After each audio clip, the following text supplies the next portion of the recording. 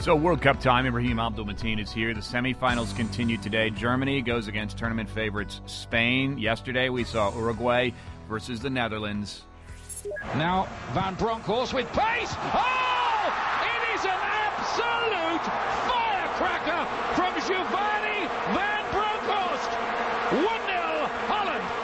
And they went on to defeat Uruguay 3-2. Remember that name, Van Bronckhorst, right? Well, that was an important goal. It was from 42 yards out, and he's actually the second oldest player in the World Cup to ever score a goal. So, and he's 35 years old, so it's not that old, but it's old for World Cup soccer play. A lot of people were hoping that the Western Hemisphere would be represented in the World Cup, but it's not going to be the case. It's going to be an all-European final, and today will determine who the other team is going to be, Spain versus Germany. So Germany, I believe, along with Argentina, has scored the most goals in this entire tournament, at least leading into the quarters.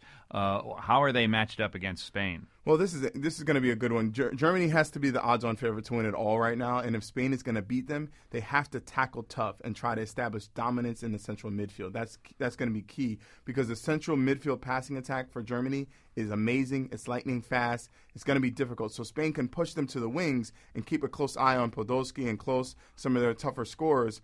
And they definitely have to. They might have a chance, but they'll have to have Iniesta and Villa, who are the scorers for Spain. They have to do extremely well. But doesn't Spain have an advantage down near the goal on defense over Germany?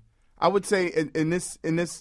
Okay, yeah, perhaps they do have an advantage, and they also have been improving steadily throughout the tournament. So out of all the teams, they started off slow. A lot of teams started off slow in the early rounds, but they've improved every single game. So this could be the best game that Spain plays, and Germany has been consistent throughout. Well, you called Holland over Uruguay. You want to call this one?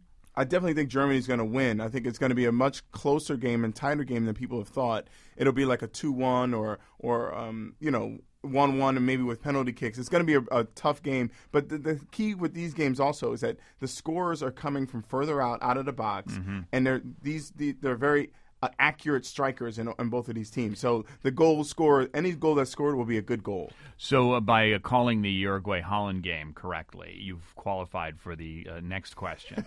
Where's LeBron going? Well, I talked to a 9-year-old kid in Chicago this weekend. Good. And he said Good. He said he was going to the Clippers. So I don't know if we have no idea. I have no clue. Thursday night, 9 o'clock, ESPN, prime time. They're going to stretch it out for an entire hour. I think it's brilliant. And all the money goes to the Boys and Girls Clubs. I think it's brilliant. LeBron is going to create his brand even more. It's just a brilliant move by LeBron. Thank you, Ibrahim. Good morning. Ibrahim Abdul-Matin, Takeaway Sports contributor.